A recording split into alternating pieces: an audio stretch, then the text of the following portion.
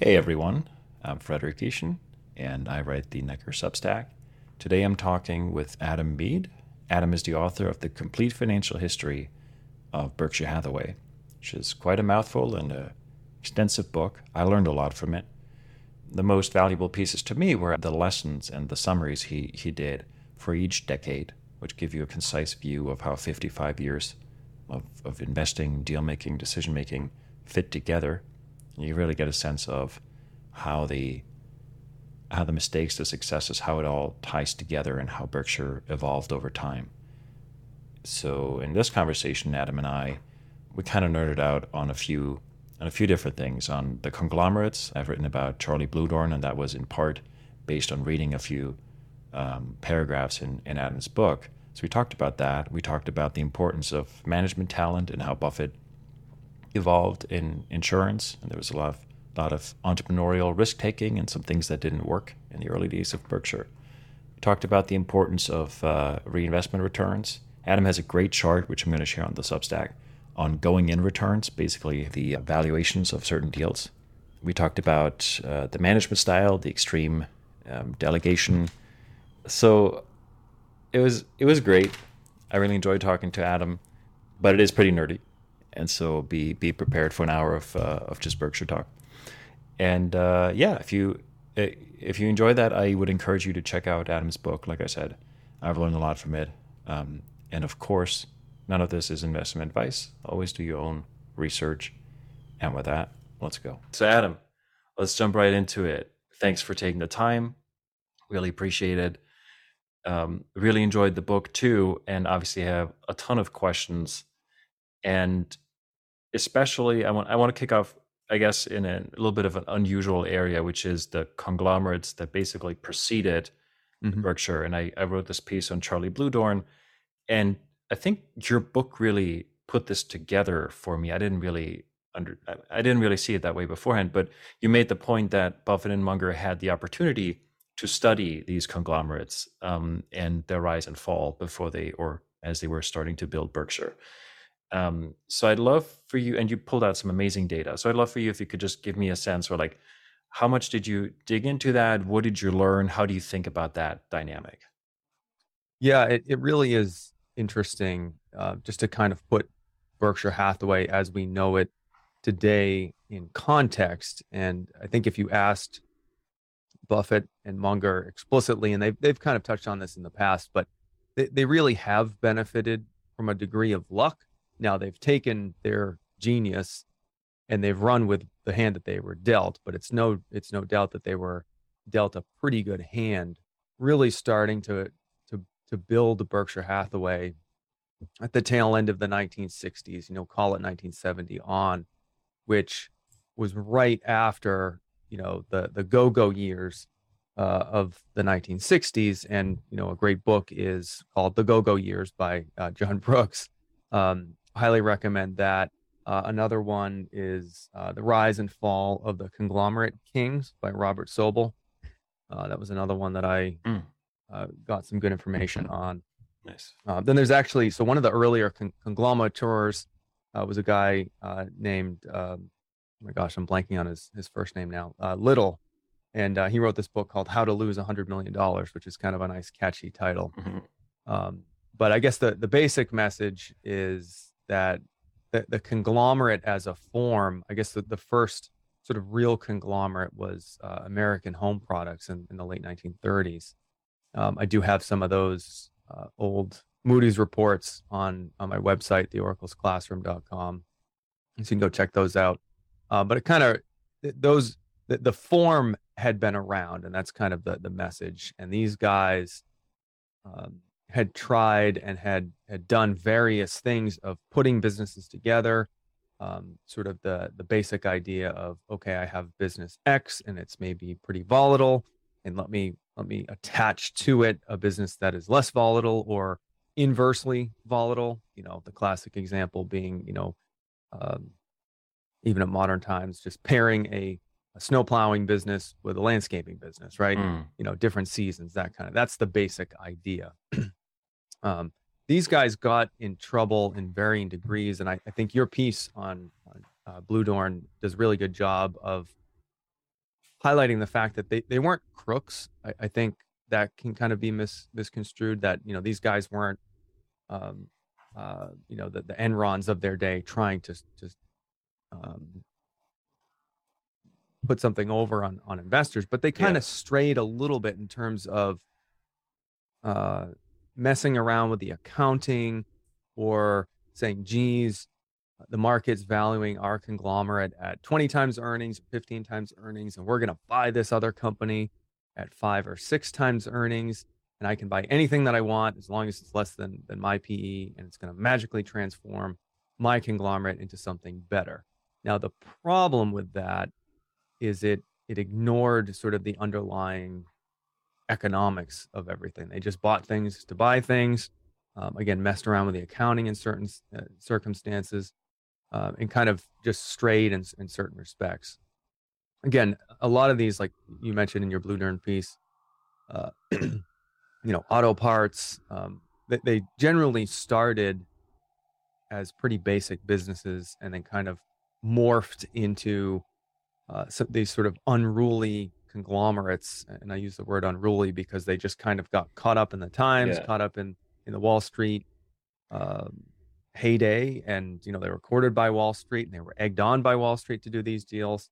But ultimately, they were kind of a house of cards in certain circumstances, and they came either crashing down or kind of a slow burn. And again, in the case of Blue Dorn, just kind of petered out. He died, and then dismantled. Or so it's an interesting time. I wanted to put a section in the book, but we were already at well over 200,000 words. Book long enough as it is at 750 pages.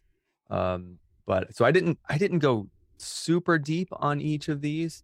I mentioned Ling Temco Vought, I mentioned ITT, Textron.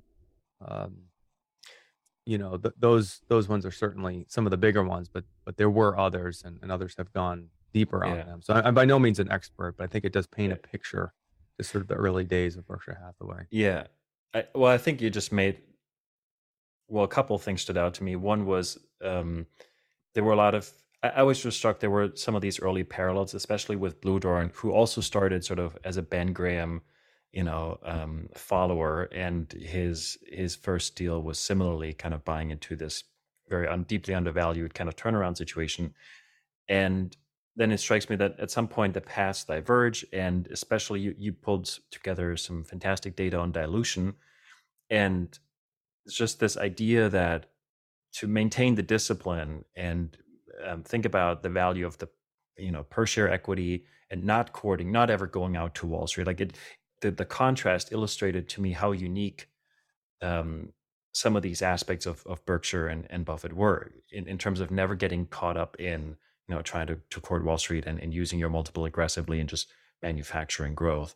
But it also something that I really enjoyed about the book, and I'm rereading the shareholder letters, and so it's really becoming clear to me, is like the early days. You're doing a great job of sort of recapping each decade, and so the arc and the connections and the learnings, both from mistakes and successes, become a lot more clear. And you have this fantastic capital allocation chart, and you can kind of see the biggest deals for each decade. So I'd love to go a little bit back, really to the earliest one or couple of decades of Berkshire, because it's just becoming clear to me how entrepreneurial it was, how small, and like how much experimentation, like how different it was then versus now. It's like, and there are kind of these deals that shaped Buffett that are kind of, I guess, completely forgotten, right? That started the insurance business, and so I'd love to, get your take on, that earliest time period, and what stood out to you when you looked at that, what the lessons are, and kind of where the arc of the company under Buffett starts. Yeah, sure. So my book really focuses on Berkshire Hathaway. Yeah. Others, including Alice Schroeder, have encompassed Buffett's life, which, his early days selling golf balls, or his pinball machines, or selling Coca-Cola door to door. Buffett never lost that entrepreneurial streak. And so I think people sometimes think of him as they think of him as a lot of different things, but just the investor. But he really is a good manager, and that manager has an entrepreneurial bent, and he's not afraid to try things. Um, so, I guess just to kind of start where he began in 1965 at Berkshire Hathaway. Of course, his career preceded that, but just kind of focusing on Berkshire Hathaway. There's a couple of businesses around Omaha that he just, again, he lived in Omaha, still lives in Omaha, and a guy like that, so attuned to business, is going to just be curious about all these businesses around him. Well, one of them was National Indemnity. This was sort of the real first big deal of Berkshire Hathaway. 1967, he bought National Indemnity and its sister company, National Fire and Marine, for $8.6 million. In hindsight, he said he would have been better off buying that in an entity outside of Berkshire Hathaway. So it was sort of a mistake on his part to bring the legacy Berkshire Hathaway shareholders along with him. Who knows why that was the case? He just used it as his vehicle, and sort of the rest is history. But that was sort of the first transformative deal, based right in Omaha. It's still based there today. But that gave Buffett not only a platform to invest the float, which was almost $20 million. So by, again, even just looking at the deal in isolation, he didn't fully appreciate the value of float. So all the unpaid losses, the premiums that customers had paid, he could invest that. So you have Buffett taking the capital from shrinking the textile business, using that to buy another business and investing some of that. He increased the marketable securities portfolio at that time. But National Indemnity, so it was a good platform in itself, and that it was profitable.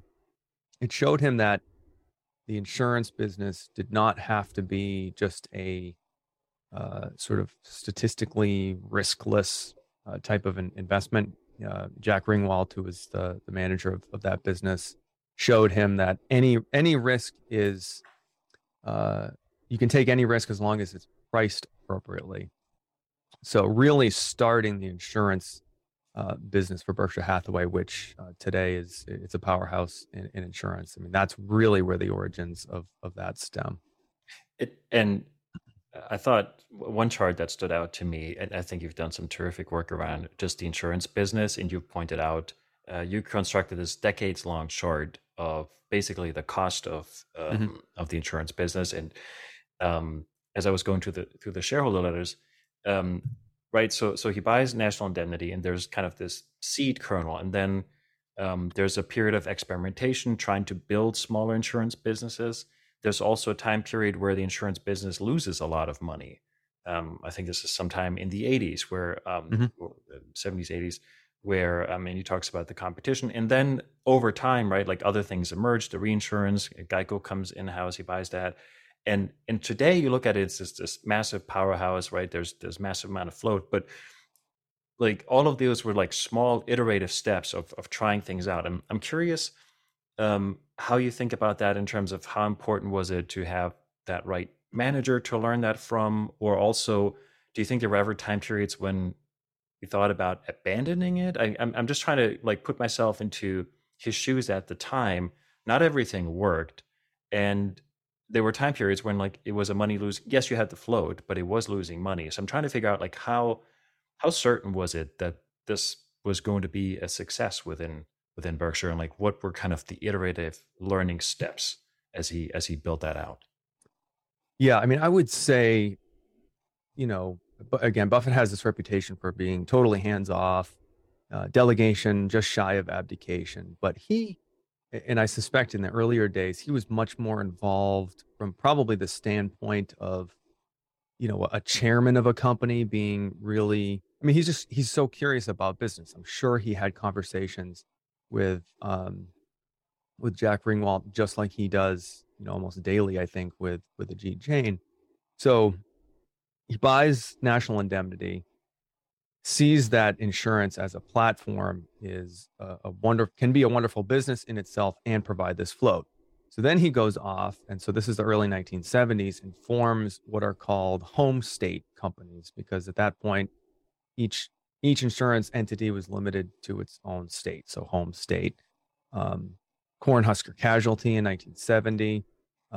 They formed Lakeland Fire and Casualty Company, which is a Minnesota-based home state company in 1971. That closed in 1982. So we'll get to that in a second. Texas United Insurance Company, the Insurance Company of Iowa in 1973, which was then merged into Cornhusker in 1980. Kansas Fire and Casualty Company in 1977. They bought a Chicago-based home and auto insurance business was called Home and Auto. But that business they tried to expand to Miami, but because a combination of being a different market, some accounting issues that didn't bring to light losses quick enough, that ended up being a failure. So you have all this experimentation. You have Buffett taking this idea that insurance can be a very good business and just trying to see what works. Let's scale this thing, right? He's pointed to his own failings as some of the reason why some of these ultimately failed. Again, I suspect it was partially true, partially just, this is the experimentation and you have to see what works. Different markets operate differently. But so that was sort of the 1970s, this period of let's build this thing. Some failures in there, but from 1982 to 1992, that was the period you referred to. They lost $522 million from underwriting alone. Now, it sounds like a lot, and it was, but the insurance business overall was profitable because of the investment income. And so you say, well, how do you evaluate that? Well, and you referred to my chart. So, and this is Buffett, not me creating this. He looks at, okay, how do I evaluate float? How do I judge its usefulness? Well, one way to do that is to view it as borrowing money, because essentially what you're taking money it's a liability in your balance sheet. It's owed to the policyholders, whether in future coverage, in the terms of unearned premiums, or unpaid losses. That's money that's owed to the policyholders, in one way or another. Well, how much would you pay for that capital in the equivalent amount of debt? And Buffett says, let's compare it to the government bond rate. So of those 13 years, that decade from 82 to 92, there was only 3 years, 83 to 85, that their cost of float, as measured by the underwriting loss divided by average float, was more than the U.S. government bond. So even though they lost money in those 11 years, their cost was still less than the U.S. government could borrow. So it's not a terrible result. And other insurers manage to an underwriting loss because they accept that it's going to cost something. They accept this explicit cost of capital. Berkshire realized that it really should target a profit first and foremost. Buffett really realized the danger in incenting growth, because it led, anybody can write a policy. It's, I spent 10 years in banking, and the saying was, anybody can lend money. The trick is to get it back. So anybody can write an insurance policy. It's just, you don't know your costs. You might not know your costs for 10 years. Yeah. And so that I think was one of the key things that he learned was we have to focus on profitability 100%, let premiums fall where they may. And there was a period, National Indemnity saw its premiums decline from the mid 80s to the late 90s, something like 350 million to 50 million. I mean, just an extreme decline. And it just demonstrates that's a long time, right? I mean, when you're reading, you read the book or even just researching, you say, well, okay, a decade, and this. And it's like, wait a minute, that's over 10 years. It's a long time to hold on to something that on the surface, and you have to, and as you go through the letters, right?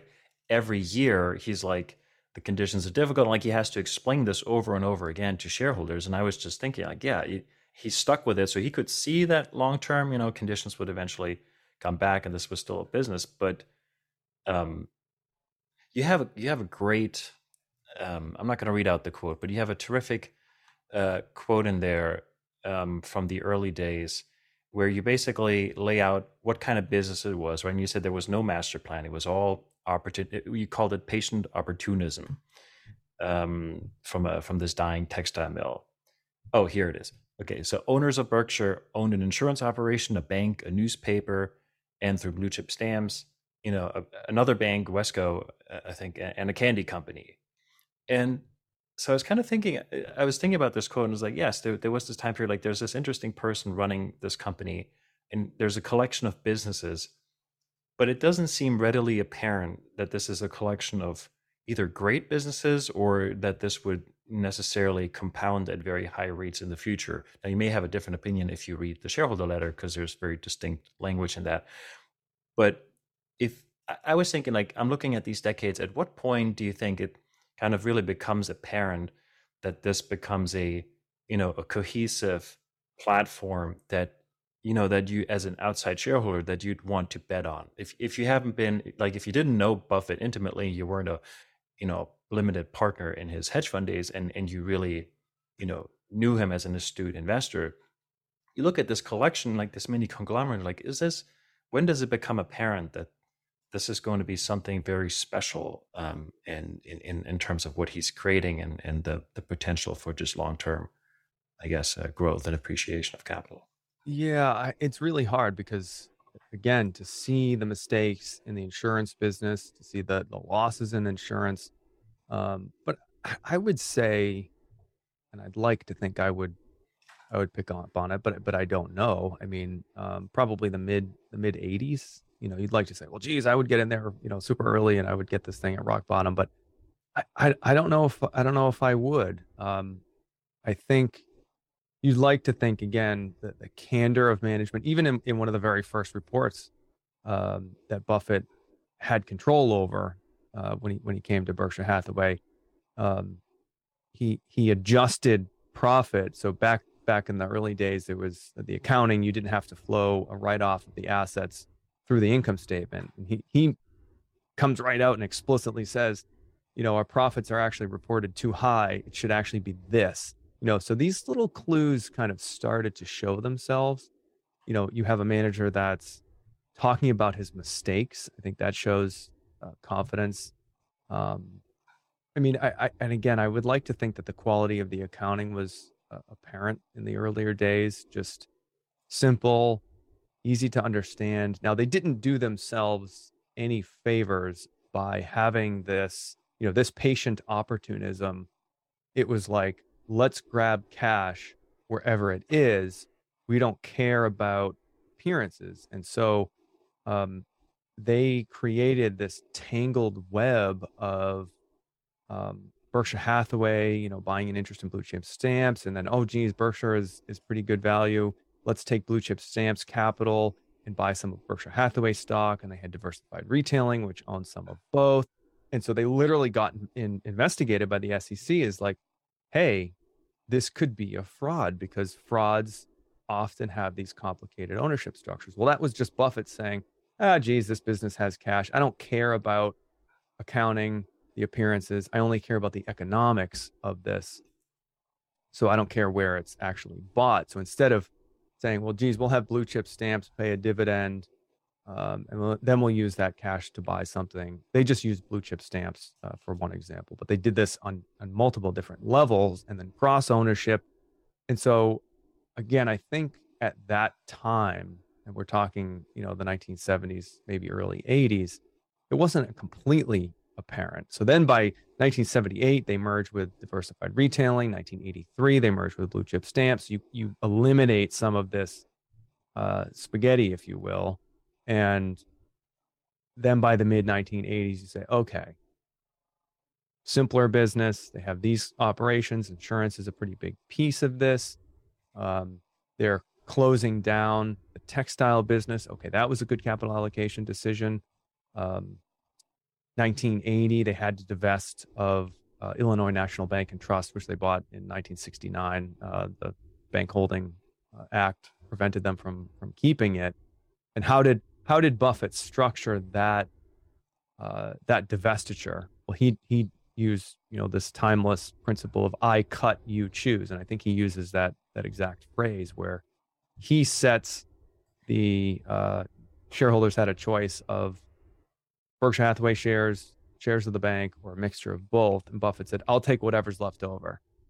And so there's, again, these little qualitative things that happen um, just over a time that really show you quality of the manager. So I would like to think that if I were paying attention in the mid 1980s as a newborn or toddler, if I had that foresight, I would have picked up Berkshire Hathaway shares. But I kind of liken it almost to how Berkshire Hathaway has bought into Apple, quote unquote late, but they could see the trajectory happening and they were able to get in. So Yeah. I think it's interesting because it strikes me that each decade, and you split the decades starting with Buffett taking control, so it's not calendar decades, but each one seems to have one or maybe several kind of themes.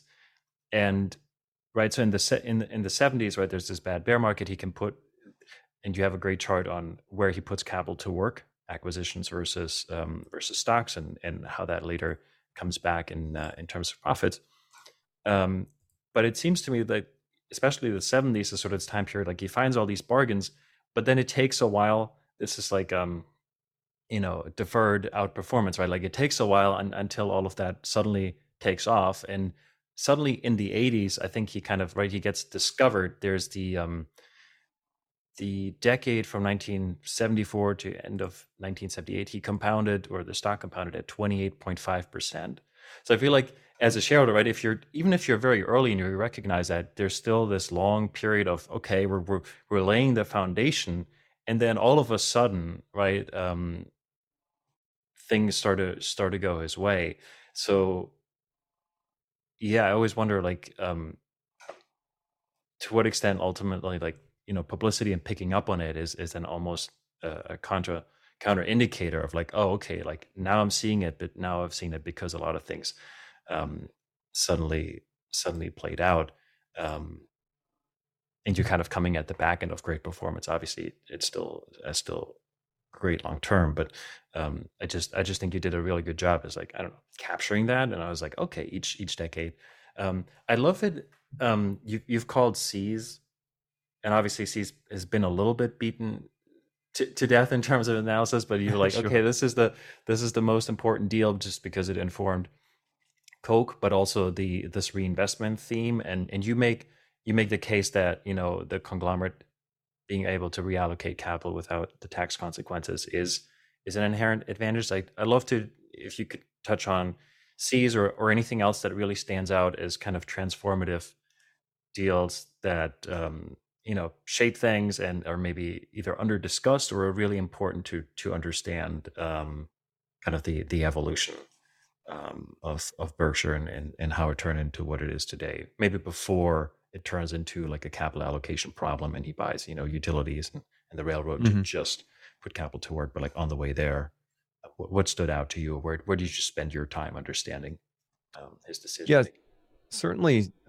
sees, to the extent that it's beaten up or discussed a lot. I mean, it's such an important acquisition. Paying up for quality and all of those, this kind of shifts. And you mentioned Buffett says if we didn't buy C's, we wouldn't buy Coke.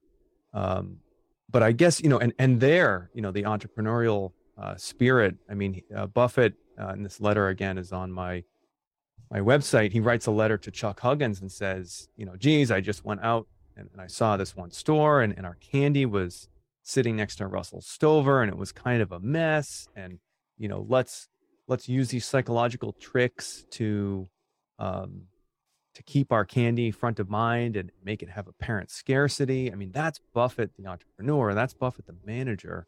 So I think people a lot of times just focus on, well, geez, it has all this, throws off gobs of cash. It doesn't require capital and, what a great business. But they've tried and tried and tried to expand C's, tried to open some on the East Coast. Those kind of failed. They tried to expand out of Southern California. Those didn't do as well. So they're learning. I mean, when Buffett finds something that works, he tries to push it. And I think that's another one of his key roles within Berkshire. And I hope that this continues with Greg Abel. And I believe it is, in the sense of, you don't just have this delegation just shy of abdication. That's not a hands off. It's hands off in the sense of not meddling, but you still have an informed observer. And so I think that is the key, where Buffett's getting fed all of this data. He has this river of data coming into Omaha. And I think he communicates his thinking to managers through his questions. And again, with C's, okay, let's be a little bit more aggressive in trying to price the product because we think we have pricing power. Let's try to experiment, see if we can open some other stores in different markets. Later on, Geico, his Buffett's reasoning was, Geico drivers are above average drivers, therefore their credit will be better than average. Let's offer a Geico credit card. Geico management didn't think it would work. Buffett said, no, let's try this. And I think they lost $50 million or something. Again, he put the mistake on him. He credited Geico's management, but he wasn't afraid to lose some money to try something that, if it did work, could be pretty big. So I think with C's, you have that in spades, as well as the fact that you have a business that doesn't require a lot of capital. It really can't grow that much or that fast. And so let's not try to go out and buy, we're not going to vertically integrate and buy a candy processing machines. We're not going to buy, try to go out and buy a Russell Stover. We're going to stick that business to what we know, to what it is, and just take the cash and reallocate it elsewhere. So that ability to have the capital allocation options and then the discipline to do that and not just keep it in the business was something that it's outside of the business, but it's related to it. Yeah, that's interesting. I never thought about it that way, but yes. So, because they talk obviously a lot about opportunity cost, and it's true that there's probably, I keep thinking a lot about how he thinks about management, and maybe you have a perspective on which people were particularly influential in shaping his approach there. But so I think a lot of Berkshire comes back to picking the right management or picking great people, then structuring these incentives correctly, and sort of not falling into these various traps. Like, yes, we bought a candy business. I think it's brilliant that you point this out. We bought a candy business, and maybe it doesn't grow that much, but we could buy other things to try to build the candy unit. That's what happened, I think, with Blue Dawn or some of the other conglomerates. You get into one business. Now this is a new business unit, and then maybe it's aerospace. And it's let's buy more things in aerospace, versus the Berkshire, the opportunity cost approach of we have this unit, but whatever else we could allocate our capital to, there's a lot of other opportunities out there, and it's not, but there's probably a push from management. So I'm curious how you think about some of the influential managers, or how, how you put that system, or how you developed even that whole approach, because it's not, right, it's unique. So where does that come from, or where do you look for guidance, or were there times when you learned by mistake from having the right? I think in the insurance business, for example, there was a little bit of a rotation in management earlier. So I'm curious, or maybe after Ringwald retired, not 100% sure. Curious how what your take is on management incentives and this and that dynamic. Yeah, I think so. Buffett, this whole idea of extreme delegation, I think comes from the fact that Buffett and Munger started as stock pickers. So if you're buying Wrigley stock or Disney stock, or some of these other sort of little junky businesses in the earlier days, and you're buying just a non-controlling interest in it, you don't have the day-to-day responsibility for management anyway. So what is the difference between owning, a 5% position in owning 100% position, you have the ability to direct the actions of that company, but should you? And I think this is sort of the key to Berkshire, was being almost agnostic in the sense of ownership level. We're still going to let that manager run his or her business, and we're only attracted to these businesses that are good anyways. So why would we go in and meddle? When they bought a pretty big chunk of capital cities in the 1980s, they actually gave Tom Murphy and his second in command, they turned over their ability to vote their shares as long as those two guys were at the top of the helm. So this was making explicit that sort of hands off, we trust you, with a smaller position than really a controlling position. So I think they came at the game, if you will, a little bit differently. But you're absolutely right that they learned a ton from these managers. I mean, Jack Ringwalt, so a masterclass on insurance, how to price things appropriately.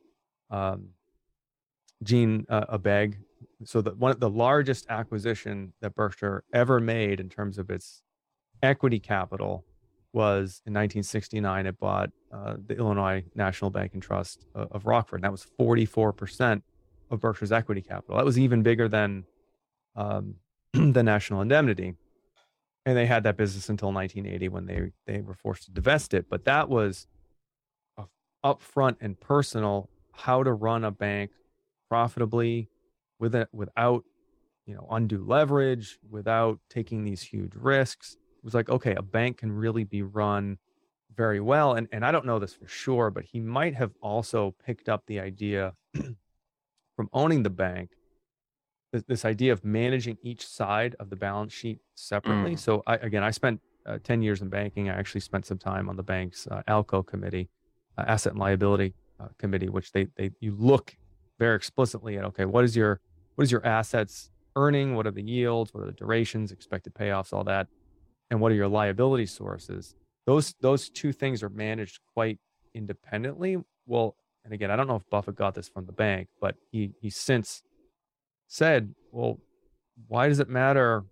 Why do we have to time the funding of acquisitions with the actual acquisition itself? The best time to buy a company might not be the best time to finance it. Let's split these two and, a couple instances, borrow money in advance of actually needing the money. So those are a couple ideas that I might attribute to Gene Abeg and the Rockford Bank. Rose Blumkin at the Furniture Mart, I think taught Buffett, you can have low prices and a ton of turnover. That creates a moat for the business, really good economics for owners, in addition to sort of rewarding your customer base. And then back to insurance, Ajit Jain, Buffett says he talks to him every single day. And I think it's not only what I think he's learned about insurance from Jain explicitly, but Ajit Jain didn't come to Berkshire Hathaway with any kind of insurance background. It was here's a guy that has sort of the raw material. He has the aptitude to learn. We can mold him. So I think that was another one. And then just I guess finally another one that comes to mind is Ralph Shea at Scott Fetzer, which was again a sort of a transformative acquisition in the mid 1980s, 1986, I believe, where it basically doubled Berkshire Hathaway's revenue base. It was a huge acquisition at the time, but it was a lot of little businesses that didn't grow very much, and that business literally faded to a footnote in the Berkshire Hathaway financial statements in 2004, which I thought was just really interesting. But Buffett, I forget when he said this, when Shea retired, he said, he's earned his place in the Berkshire Hall of Fame. Well, why is that? That's because he took this business, he returned more than 100% of net income to Berkshire Hathaway in the form of dividends. In other words, he improved operations, he increased return on capital, and used less capital to do it. and he returned that excess to Omaha. So it was another example of good business, doesn't have to grow, and you have a guy running 24 little businesses and operating on all these boards in I think it was Cincinnati or somewhere in Ohio that he lived. So I mean, just showing Buffett the power of what humans can achieve. A lot of these managers taught him. I've thrown a lot at you. So No, I think it's great. And I think it's important because to me, a lot of what Buffett and sometimes Munger, what they say, like you hear something and it sounds kind of trite, kind of obvious. And you're like, oh, okay. Well, I felt like I already knew, like it sounds just intuitive. And then it's like this Munger saying of like, take a simple idea and take it seriously, right? And like, as you start thinking about this, to me, it just becomes increasingly clear how important managers and talent are. And Buffett will say it over and over again, and I still don't get it, right? Or in the sense, like I still don't understand how important it actually is, especially as you point out, if you're a stock picker or you have that mindset, you're really picking the people to run it for you. And if you were to make major mistakes there, the whole thing basically doesn't work, right? Like that's just to me always important to remember. I'm curious if you have an opinion on this, because I'm struck by Buffett saying like, okay, I'm now betting on wonderful businesses. And then he keeps operating a lot of his capital in industries that are large and extremely competitive, and where the average business is not a good business, right? Whether that's insurance or retail in some cases, and where he figures out a business that has either a low cost mode or something else that makes it a wonderful business. But I mean, there's other approaches, right? There's other conglomerates that will say like, oh, I'm going very specifically for this market where where let's call it a TransDigm or something, where they're like, I figure out like there's a lot of great businesses in this area, and it strikes me that I was thinking like, why does he keep coming back to airlines, which didn't work out, but like retail and like more insurance businesses, more businesses that may be wonderful individually, but where he says the market in aggregate is not great, and the average business in insurance is not a great business. Is that just like his original circle of competence, or like how do you think about the ultimately, I guess, the types of businesses or modes that he picks up? Because I get confused over this sometimes. I'm like, why doesn't he gravitate just like better markets? Like, why didn't he at some point like completely switch? Or maybe it's just too obvious. Like, I'm curious if if this resonates, this question.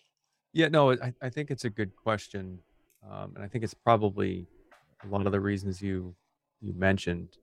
First, his circle of competence. I mean, I mean, how many people would say no to buying any Microsoft when the founder of Microsoft flies in a helicopter and has dinner with you, and you have him at your disposal, and you say nope, still not going to buy. So he really, I mean, that shows his discipline. He really has to know the business. I think there's the element of serendipity, this idea of no master plan, that hey, this business is available, let's make an offer for it, or that there's that element. So I think it's just kind of a lot of the above. He likes businesses. I think the circle of competence thing is probably the biggest, but to have businesses that have a demonstrated track record, even if it's in an industry that isn't, as you say, maybe it's sort of average, but there's little pockets where there's some good players. That history of having good operations, I think, is pretty important to Buffett. That demonstrated track record, the ability to distribute cash. But I mean, they all weren't perfect. I mean, when you look back in Berkshire's history, they bought Buffalo News in the late 70s, 1977, for $35 million. Its profits went basically to zero for a couple of years while they fought it out with with their competitor. So that was certainly a probabilistic bet in the sense of, okay, we're going to bet on the two newspaper town becoming the one newspaper town. So it wasn't, they weren't all home runs from that sense. But again, I think that there were businesses that he understood. Um, Yeah. and I they've said if they were younger, they would go into maybe picking technology stocks. Uh, they've highlighted their own inadequacies in that regard. So um, I don't know. I mean, again, once they got big enough to sort of get on people's radars, it was in the Forbes 400, you know, bumping into the owner of a business in New York City, having that owner say, "Hey, I'm interested in selling it," or cold calls, getting a chunk of metal on his desk. In the case of MyTech, "Hey, I don't understand this business." Oh, wait, here's a one-page letter that kind of explains it. Yeah, let's buy this thing.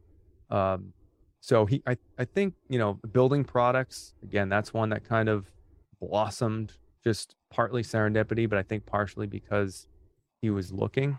So Shaw Carpet in the early 2000s, Benjamin Moore Paint around the same time, Justin Brands, which has the footwear operations, but also Acme Brick was under that heading at that time. It was kind of like, okay, I understand this, and also, you're on people's radar. So when you have, in a negative sense, they bought a bunch of these shoe companies in the early 90s. Well, one of them led to buying Dexter Shoe in 1993.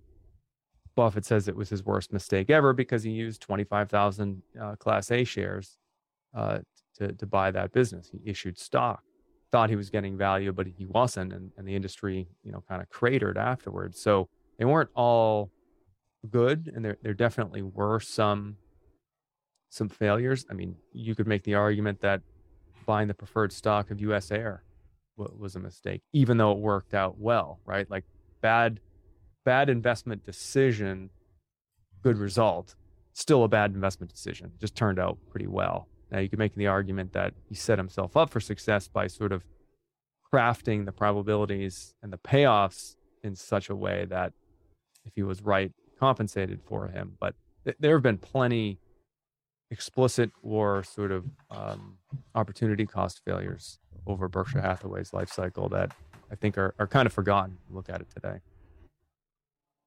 Yeah, you have. I was actually just thinking about so two things I want to tie together. One is, so the way he got into, or speaking to the opportunism, the way he got into blue chip stamps, right? There was this forced divestiture, and I think the Justice Department is like an antitrust thing, and so there was basically a way to buy stock from sellers who were kind of motivated by non-economic factors who just like didn't want to hold the stock. And you put together a chart with purchase multiples and going in returns. Because in the back of my mind, I was thinking like, okay, right, there's this kind of debate of like, okay, where does Berkshire's return come from? Is it the leverage? Is it the stock picking? Is it, buying, things? Is it like an accident of history? Because, multiples were so, like valuations were so cheap. And I was thinking, like, are there more examples of things like blue chip stamps where he found something that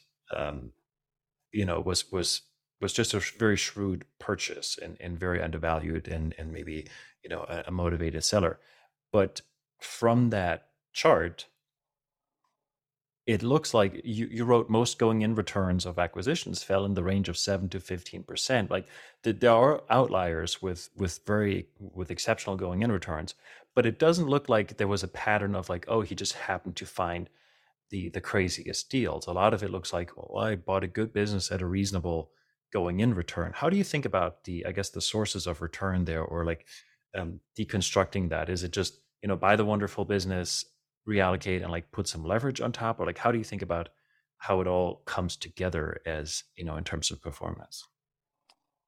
Yeah, so I guess just a couple things there. this whole concept of going in return, I think obviously Buffett thinks about a lot when he buys a business, the competitors, the dynamic, sort of the industry, how it's evolved, all of that stuff. But really, sort of when it comes down to it, it's like you have a business that's generating so much in revenues per dollar of underlying capital. You have margins, and those two things multiplied by each other are return on capital. Like you can kind of break it down that way, sort of like a DuPont analysis. Really, it sort of comes down to those things. So, people say, oh, geez, look at this industry. It has such high profit margins. Or, geez, look at these terrible profit margins. That's not enough information to tell you enough about a business because you don't have the capital intensity. Yeah. So the way that I think Buffett sort of simplifies things, and again, there's lots more that hangs off of this, but you have these sort of two dynamics of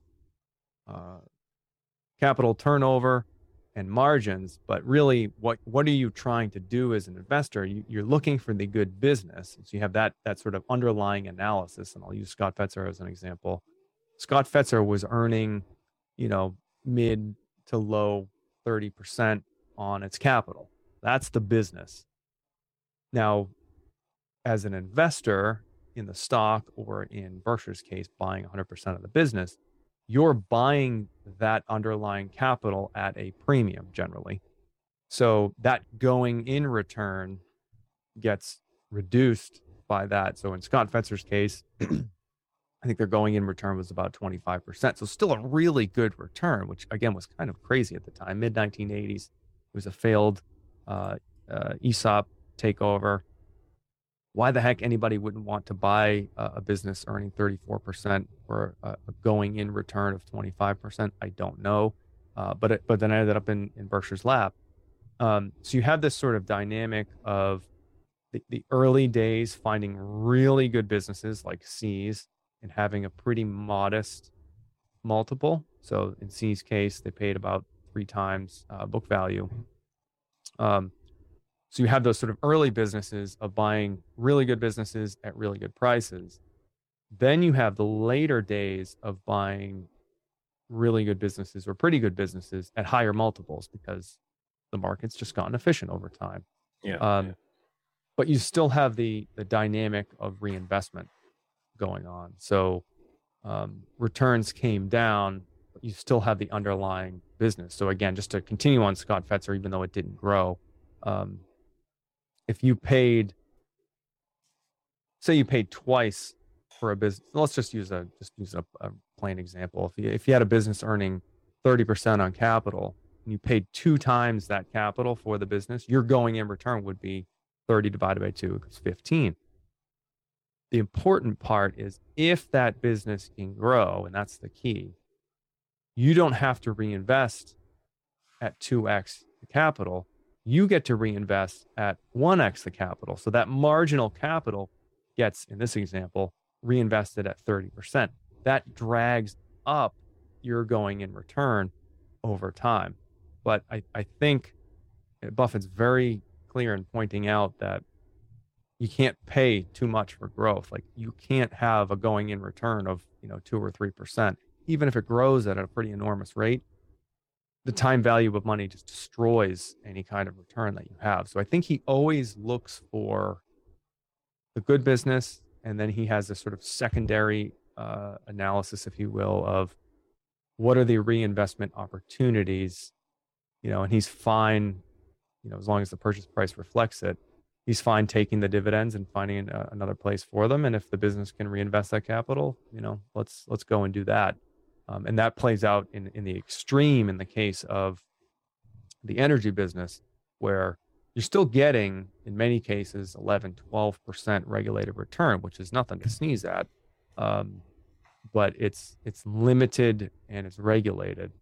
And I think I've gone way off on sort of a tangent here, but hopefully that answers your original question. Yeah, no, I think no, but this is exactly, I think, the important part. And obviously in the chart, right, you have the going in return, but then the question is like, at what rates can you reinvest and what growth potential is there?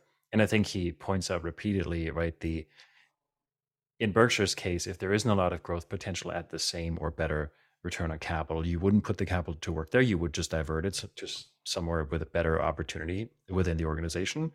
But in a lot of other businesses, right, people would try to continue to build that business, even though there isn't that right reinvestment opportunity. So I think that comes back to kind of the uniqueness of the structure and the discipline.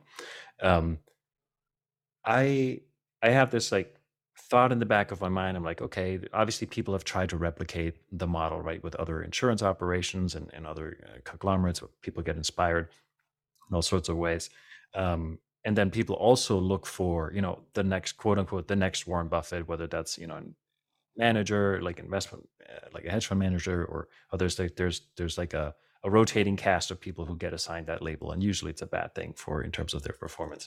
I'm curious how you think about that.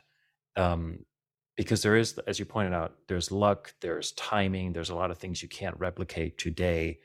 But is that an interesting question to you? And like you as an investor, like, are you interested in like finding, somebody who like tries to build something similar or like has shared characteristics? Or like, how do you think about the question of like, is there going to be another one like him or another company like it? Or is it just sort of this unique, Chris Bloomstrom called it a fluke of history? And I'm kind of going back and forth on this. Like, is this something to look out for, or how do you think about that question?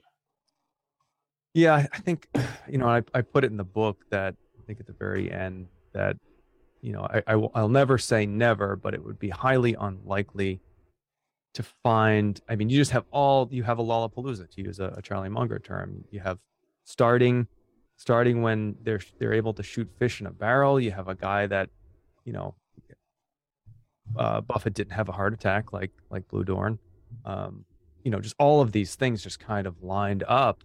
So a lot of it is luck, timing, interest. I mean, you have a guy that's just wired for this. You have a guy that, you could argue kind of neglected his family in his early days. Are people willing to do that? For me, I think it's kind of to use the super investors of Graham and Doddsville. Buffett talking about this clan of people that grew up and really internalized Ben Graham. It was no surprise that they had success in their later days because they had this foundation.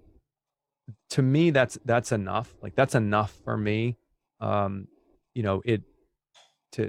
me personally, to have all of these wonderful, I mean, beyond business lessons, life lessons, taking the high road, trusting people, just all of these things, in addition to all this wonderful business lessons that Buffett has shared with us, what to look for, how to think about certain businesses, how to think about change. Just all of that, I think, is enough that I feel very confident hanging my hat on this approach, because it just totally resonates with me.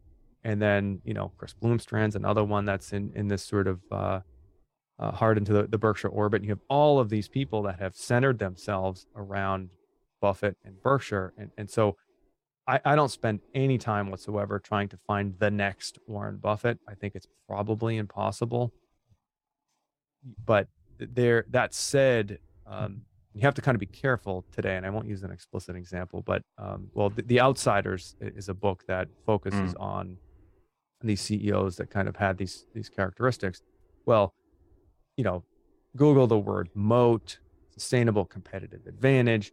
There's a risk that all of these things that Buffett was talking about early on, others that maybe aren't so good, and I found this in one particular case, the CEO that was just trying a little too hard to be like an outsider. And I bought some of the stock and ended up selling it because it just kind of made me a little bit uncomfortable. And I won't name the name. But there's others that have clearly latched onto the Berkshire Hathaway Buffett mold and just get it, Yeah. And to that extent, I think that's a good thing. Although, like I said, you do have to be careful because you have others that kind of misuse it. Yeah, that makes sense. I agree. I think it's unlikely we'll see something exactly like it.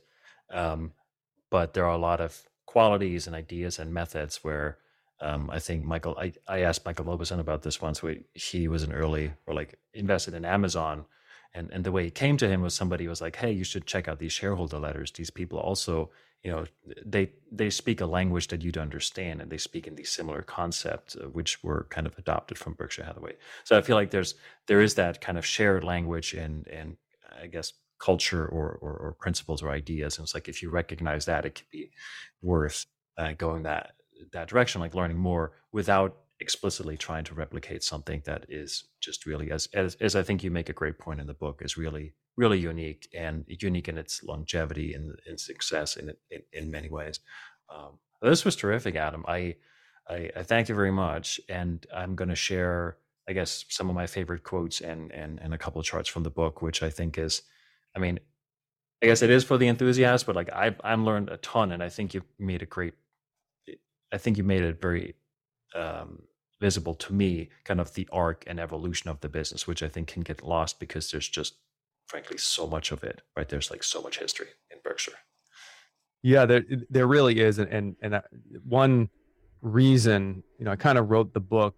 I wrote the book because it was the book I always wanted but never found. But one of those groups that I wanted to write the book for was, the college student just graduating today, reads some Buffett's letters and goes, "Oh my gosh, this is incredible. Like, how do I learn more?" And you have this, you have really, how do you relive now 55 years of Berkshire Hathaway under Warren Buffett in a digestible way? Now, I would absolutely encourage everybody to do what I did, read, all the annual reports and the 10Ks, watch the annual meetings, dig into all this stuff. You will absolutely benefit from doing that. So in the context of, 10,000 plus pages, which is roughly my source material, the 750 pages of my book is fairly concise. So to the extent that, that new shareholder or new student wants to learn about Berkshire's history and learn really just all about business, that's just so wonderful about this. It's just the teachings. And I guess, just to kind of finish your last question there, like to the extent that Berkshire's existence has changed the thinking and has furthered sort of best practices in business and capital allocation, that's quite the legacy too. I mean, they've taught this next generation how to think about opportunity cost, how to think about capital allocation. Now, do other managers fully embrace that and actually do what's best all the time? No, but I think we're moving in a good direction, and that's ultimately what's better for society. So, yeah, I agree. It's quite the legacy. 100% agree. Well, thank you.